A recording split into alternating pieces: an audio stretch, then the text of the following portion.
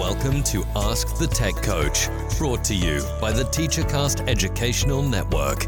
If you are in charge of professional development and looking to build an innovative digital learning experience, this is the podcast for you. Join us each week as we uncover strategies that tech coaches are using to drive their digital transformations one classroom at a time. And now for your host, with over 2 decades of experience working with tech coaches and ed tech companies from all around the world, Jeff Bradbury. Hello, everybody, and welcome to the TeacherCast Educational Network. My name is Jeff Bradbury. Thank you so much for joining us today and making TeacherCast your home for professional development. This is Ask the Tech Coach podcast, episode number 245, and today wraps up really what is going to ultimately become the second unit of this amazing educational book that I'm in the middle of writing, talking all about how we create a digital learning curriculum. How do you build that into a scope and sequence? How do you vertically align your digital learning skills against and up against your core curriculum? And today we're going to be wrapping it up. I have a very exciting and special guest today to talk all about curriculum mapping. No, seriously, we're going to talk a little bit about how curriculum mapping works and really try to figure out why it's important to be putting digital learning skills into your curriculum maps. I remember being a young teacher and being asked to do curriculum maps, and, not the easiest thing to do, not the most, simplest thing to put together when you're an orchestra teacher trying to figure out, look, the concert's in 3 weeks. That's the goal. Why are we talking about this stuff? But I honestly believe after all this time, curriculum maps are important. They're exciting, and you can bring your curriculum maps to that next level. Don't forget that we've got some great stuff happening over on AskTheTechCoach.com. Not only are we doing our show each and every week, you can try out all of our blog posts, sign up for our free newsletter, and at the bottom of AskTheTechCoach.com, don't forget to join our instructional coaches group. Had a lot of great conversations on the last couple of days all about these very topics. Hope you guys had a chance to check it out. It has been great to get to know all of our instructional coaches. Our instructional coach for today, my co-host, is hailing from the great state of Florida, and I am so happy to call her a good friend. We had a chance over the last few months to check out each other over in the great state of Atlanta when we got together for a fantastic little Microsoft event. Want to bring on today Miss Amber Hinkle. Amber, how are you today? Welcome to Ask the Tech Coach. Great. Thanks for having me. Thank you so much for being here. I'm excited to have you on the show. We've been working together over the last couple of days on a variety of projects, and I'm so happy that you said yes to being on the show today. But for anybody who hasn't checked out the show notes over at episode 245. Who is Amber Hinkle? Well, I have been teaching for almost 18 years, and I'm currently a digital innovation specialist, an MIE expert, and Adobe leader, and love all things ed tech. Now, what got you into being a coach? Why did you take that jump from the classroom to the coaching room? It wasn't really a jump. It was more of a shove. Good answer. I wasn't 100% on leaving the classroom because it's a fun place to be, but I really am passionate about sharing the joy of digital tools. And I mean, if it can make your life easier, if it can be more engaging for the students, and I was hoping that, in this role, I would be able to spread that knowledge and help others implementing it in their lessons a little bit more than I could at just my single school. So, and how long have you been a coach for? 3 years. Tell me a little bit about that first year. We do a lot of talking on the show about, getting your feet wet, getting that first coaching job. How have things changed from that first year to now your third year? Well, does 2020 count for anyone? That didn't it really no. No. So that was my first year. Everything was virtual. It was really, really hard because talk about building relationships. I think that one of the things that saved me and had people feel comfortable with me was how I was just giving out anything and everything for free. And at that point in time, like you wouldn't even have to ask for it and you'd find it in your inbox. And at that point in time, everybody was drowning and looking for life preservers in the form of assistance in how to use ed tech tools. So I think that through overexposing all of the things that we were sharing out, I was able to build some of those relationships. But man, that first year was so rough because everything was virtual and it's just not the same. And especially when you're trying to integrate ed tech tools, when you can't be there to handhold with, certain groups of students, adults, it can be really tough.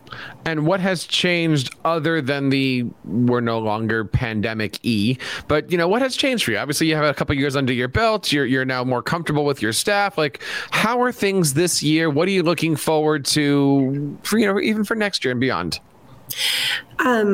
Well, we've started to look at how we coach differently, with most of the focus being on content areas, let's be honest.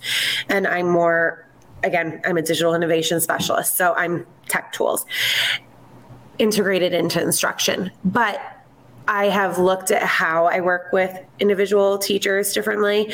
And then the other thing that I have really been working about growing, and I've loved it. I've been changing how I collect feedback, and I just feel as if it's been helpful, because when people aren't able to follow through with the things that we've talked about or the things that we've worked on through the feedback that we've been doing, it gives me more of an opportunity and more of a reason to schedule that follow-up to go back and help them until they do become proficient or understand whatever we've worked on. What kind of a feedback are we looking at? A form, a pat on the back? Like, what does that look like? And when do you ask for it? I ask for it 2 weeks after. So you've had time, right? And it's a branched form. So, it goes as far as you want it to go, and if you do get to a point where I haven't done this, what are some barriers?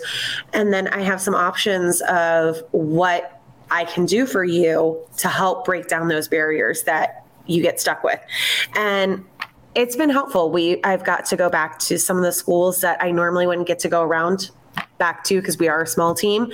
Yeah. But with that feedback, it's given me that, I need to go back here to this school and do this with them again, because this is their only barrier. And we want to break that down, right? So we want them to be successful.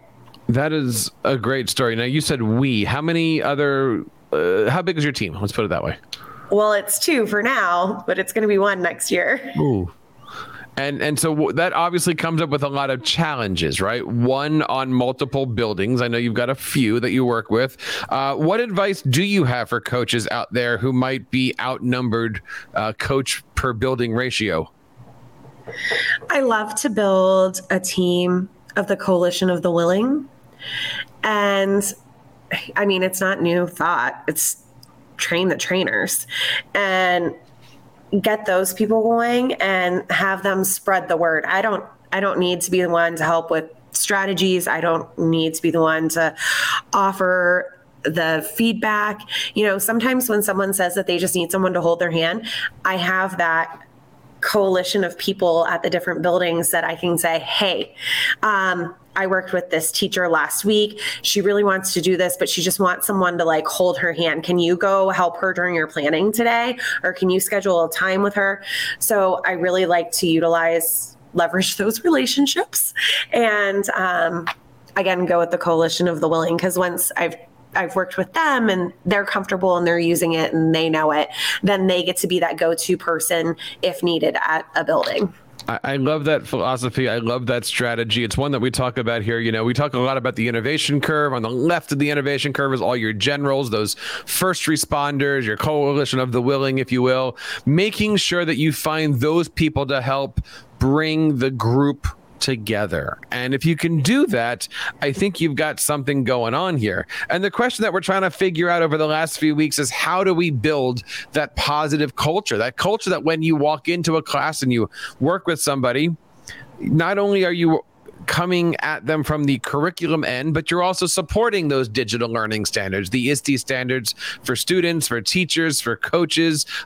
You, I believe, correct me if I'm wrong, are an ISTE certified educator. Is that the right term? Are we there yet? Yes, I just made it a couple months ago. Congratulations. And as somebody who's still, I hate to say, working through that process, what's that like? Oh my goodness. It was a process for us. I was supposed to turn it in around Ian, actually. And if you don't know, Florida was impacted greatly by that. So I had to reach out and ask for a little bit of an extension, but they're great with that. And yeah, it was just rough. And, to be honest with you, I didn't pass my first time, 100% honesty here. And I reached out to a coworker of mine, and she really coached me through the process and was like, I didn't end up changing my artifacts. I changed how I shared the information. I made sure to double down on that ISTE vocabulary. I made sure to put the arrows and the captions and all of the things. And again, this was through coaching. I didn't come up with that myself. Like I said, I failed the first time. But the last time I scored a 92 maybe. So congratulations. She did a good job. Yeah, it was a lot of work, but it was so great. And one of the things actually that definitely transformed my practice was the follow-up feedback. I got that from working through my ISTE portfolio, because when I was working on a criteria that related to that, I was like, how can I do better, right?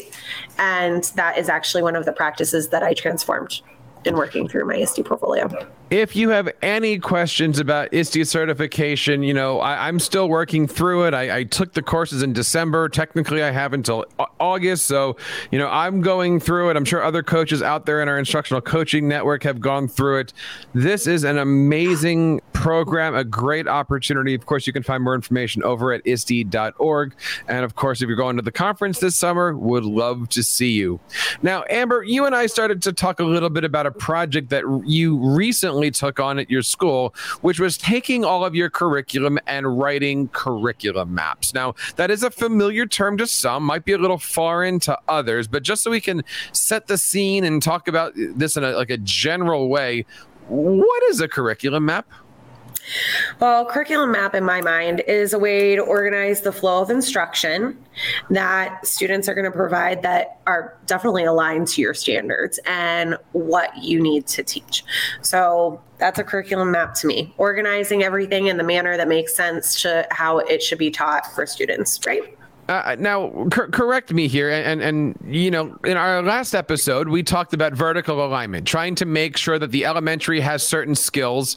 So that way in the middle schools, you can start to hone them. And that way in the high schools, now you're really using the subject to become the skill, meaning you're using English to become a writer, not using a Google Doc to learn nouns, as an example, right? So there's a pattern here. We also 2 weeks ago, in episode 243, if my math is right, talked a lot about scope and sequence, and that's where you break down all of these digital learning skills and you figure out, well, I want to introduce this in third grade because I need to use it in fourth, fifth, and sixth grade. And I kind of shared the idea of, being a music teacher, if you want somebody to play in a pit band in high school, they need to know how to do their notes and their rhythms and their fingers and their, the posture and all that stuff in the elementary grade. So how do we introduce, how do we maintain, how do we excite, and then how do we, support students as they grow and produce?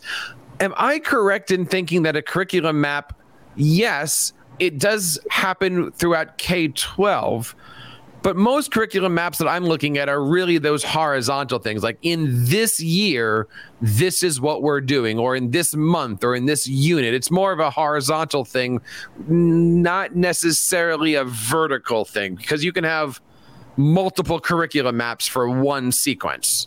Right. Got it. Yeah. Ours is a little unique just because it is our instructional resource. Curriculum map was the one that I got to work on with the team, and it is all about vertical alignment. Very thoughtful in the products the product tools, ed tech tools that we introduce at different grade levels. And this is K5. This is a K5 curriculum map. How can we build on what we introduce in kinder to work on first, work all the way through fifth? Because our district is very big on those industry certifications. So we are very mindful of the products that we put in our curriculum map to build on those tech skills, because, we want to build towards those industry certs once they get to secondary. So we're not going, there's lots of programs that do lots of things, but we're going to stick with these ones, because again, in post-secondary, when they're taking those CTE courses and those industry certification test exams, these courses are going to give them the background that they need to be successful later on. And they also meet the targets of our instruction at the elementary level. So it's a win-win for everybody. If I can ask the chicken and the egg question, does the lesson plan come first, or does the curriculum map come first, or do these things kind of get born together? Who knows which one comes first, but in our world, we've always done the curriculum map first. Okay. And then the lessons springboard off of this because, these are the tools that we really want to use. Here's all of the different ways that we could integrate them into the curriculum with, the content standards. These are the projects that we could work on. So that's how it's always flowed for us, but who knows? Maybe it works the other way for some people. So when you're looking at the curriculum map, do you link the lesson plans? Is there some kind of a digital relationship between the curriculum maps and the lesson plans? Because traditionally, and everyone does things slightly different, but I look at this as a grid system. It's got content on it, basically being like, what's the topic you're doing? What are the standards? What are the goals? How is that goal being assessed? And then basically you have your list for what does it take to survive this. And sometimes those are general, sometimes those are vague, sometimes those are like, here's a bunch of links. I know you've got things a little bit more difficult, but it's very rare, and I've been doing a lot of research on this for the book, but it's very rare that I'm seeing curriculum maps that have both Common Core and ISTE or digital learning standards. Did you add both to your maps? We did. And, it ties back to us being, at the time, 3 of us were in the ISTE portfolio program. So when we were looking at the ISTE standards, we were like, oh my God, this is what we want to do. This is our goal, when we were assigned to rewrite the curriculum map. Yeah. So it just all fell into place. And our standards are kind of all over the place for, again, the instructional resource piece. So it was really nice to align the standards that are all over the place with the ISTE standards, because then we could just be like, we're covering all of these with this, right? So that's how we aligned them. And would you say that a curriculum map is a static thing, or do you find that you're going back? The cliche term is living document. I try not to use that term, but are you constantly adding to this, or like, hey, we're done, there it is on the shelf? So here it is. It's done on the shelf for the year. We rewrite curriculum every summer. We're going to have a curriculum team again this July, and we go over it and we look at the things, because here's the thing. Sometimes things work and sometimes they don't. Sometimes we need to reorder things because this really didn't work. And instructional resource is exactly what it is. It's an instructional resource. So we might have had this 4th quarter, but the classroom teachers really need this tool taught by 3rd quarter, right? So we have to be flexible. It's education. So we always go back and revamp it and make needs as necessary, change things that didn't work this year, add things that somebody may have tried that may not have been listed on our curriculum map. And you had asked earlier if we link into our curriculum map. We used to. And let me tell you what. Uh-oh. Personally, it was a hot mess express. Like, links would get broken, it was rough. So how we have it laid out now is pretty step by step. It's almost got a lazy man's lesson plan in there, where it's got enough to get you going, especially if you're a veteran in this topic, and it's got topics for you. But we have all of our resources in our collaborative spaces. So and it's very organized. I'm sure it sounds like, you put things in 2 places, but I promise you it's a purpose. So if it's more of a teacher use piece, it's in teams, because as teachers in this group, we work our workspaces teams. If it's something that's forward facing for students, that's built in Canvas. So we might have lesson plans that are built out, and we share those amongst the group in Canvas. Like, why put it why put it in the curriculum map if it's going to live in your LMS or in your team? It's way easier to access and then share out with students that way, as opposed to here's a lesson plan. Now you have to take the time and create it in Canvas, or you have to take the time and create this when we're all working on the same thing. And do you find in your district that the teachers are making the majority of the resources, or do you find that I'll say the coaching staff or your administration, curricular office, whatever, are they making the resources to push down to the building? I mean, you got a lot of buildings. We're not going to say the school district, but I mean, there's a lot of buildings that you support. Obviously, one of the goals is everybody gets as close to a similar education as possible. So how much is pushed down to the classrooms, and how much is the teacher? And there might be 45 teachers on a particular subject, I would imagine. How do you keep consistency? Well, consistency is very important here. But it really depends on the content areas, to be 100% with you. Our group, for example, a lot of the teachers throughout the year make resources and share them in those spaces that I just told you about. Our curriculum team in the summer, we're very lucky. We'll get them for a full week and they'll build those resources. And again, that's why we need the curriculum writing. This lesson didn't work. We're taking it out of the library, So we tend to build a lot. They can take it and make their own for sure. But the framework, the skeleton, it's all there. If you wanted to roll with it tomorrow that way, you totally could. And there's a couple of other content areas that work that way. But I would say it's probably a 50-50 split, where at the district level they're making them, or at the school level they're making it. And it's not equitable in our instructional staffing at the schools, because not every school has a science coach. Not every school has a math coach, so then at those schools, it'll get passed on to the math point of contact or the science point of contact or department chairs, whatever. So it really does depend on the department.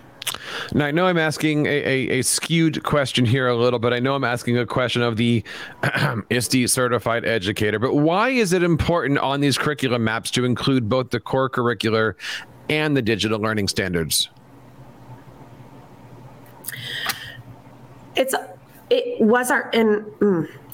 Hold on a second. Let me reframe that. It has always been important to get students future ready, whatever that future is. Is it schooling? Is it workforce? Whatever. But in today's society, technology and digital learning is going to be a part of it. Oh, with the world of AI, I love AI. Phyllis is my ChatGPT assistant. But with that, you need to understand digital literacy so that you don't get caught up in any kind of false narrative that is created online or generated online. These are digital citizenship. Look at the world of social media. You need to understand good digital citizenship. What does it mean to be a good digital citizen? Coding is, well, now they're saying there won't be human coders in a couple years with AI, but coding was a language that was really hitting the ground running there for quite some time in the professional world. And great if you could get into that. So, and multimedia, again, look at the careers that are out there. You need to be able to build things and share your ideas out. And how are you going to do that with multimedia tools? So those are pretty much our 4 pillars. And I think that that's the best way that we can get students future ready, is exposing them to those tools and building those backgrounds, because the content comes with it. This comes with the content. They very easily intertwine, but these are also skills that you need for the future, regardless of what your future holds. Very well put. And I couldn't agree with you more. We're trying to figure out right now why these documents are important. And I think a lot of coaches go into the tech coaching world, the instructional coach or digital learning world, or what was your official I always said there's more ways to say the title than there are actually people doing the title. What do you call it? What do you call the position? Digital innovation specialist. Digital innovation specialist. You know, there's so many different ways to handle this, and there's so many different ways to put all this stuff together. That is why we do this show each and every week. That's why we've been coming to you for the last 10 years, 245 episodes. And that's why we have a fantastic community of instructional coaches over on AskTheTechCoach.com. Hope you guys have a chance to check all that stuff out. Amber, you know, we've been talking for the last 4 weeks about the importance of putting digital and core curricular together. I hope anybody out there who's been listening to this has a chance to not only check out our previous episodes, but all the stuff that we're doing on this impact standards theme that we're going to be working on. We got a lot of great content coming out starting next week on additional chapters of this book, and I hope you guys have a chance to hit that like and subscribe button. Amber, where do we learn more about the great work that you're doing? How do we follow you guys? At Hinkle's Hangout on Twitter is where I'm the most active. We are going to make sure that we have links to all the great stuff that Amber's doing in her bio and all that other wonderful stuff over on our show notes. AskTheTechCoach.com, episode number 245. Thank you guys so much for joining us. I hope you guys had a great time. Don't forget to join us next Monday morning. Each and every Monday, we are here every week for Ask the Tech Coach. So that wraps up this episode. And on behalf of Amber and everybody here in TeacherCast, my name is Jeff Bradbury, reminding you guys to keep up the great work in your classrooms and continue sharing your passions with your students. You've been listening to Ask the Tech Coach, hosted by Jeff Bradbury of the TeacherCast Educational Network. Please reach out to the show with all of your questions on Twitter at AskTheTechCoach or online at www.askthetechcoach.com. Be sure to subscribe to our podcast so you don't miss any future episodes. And please take a moment to write a review in the App Store.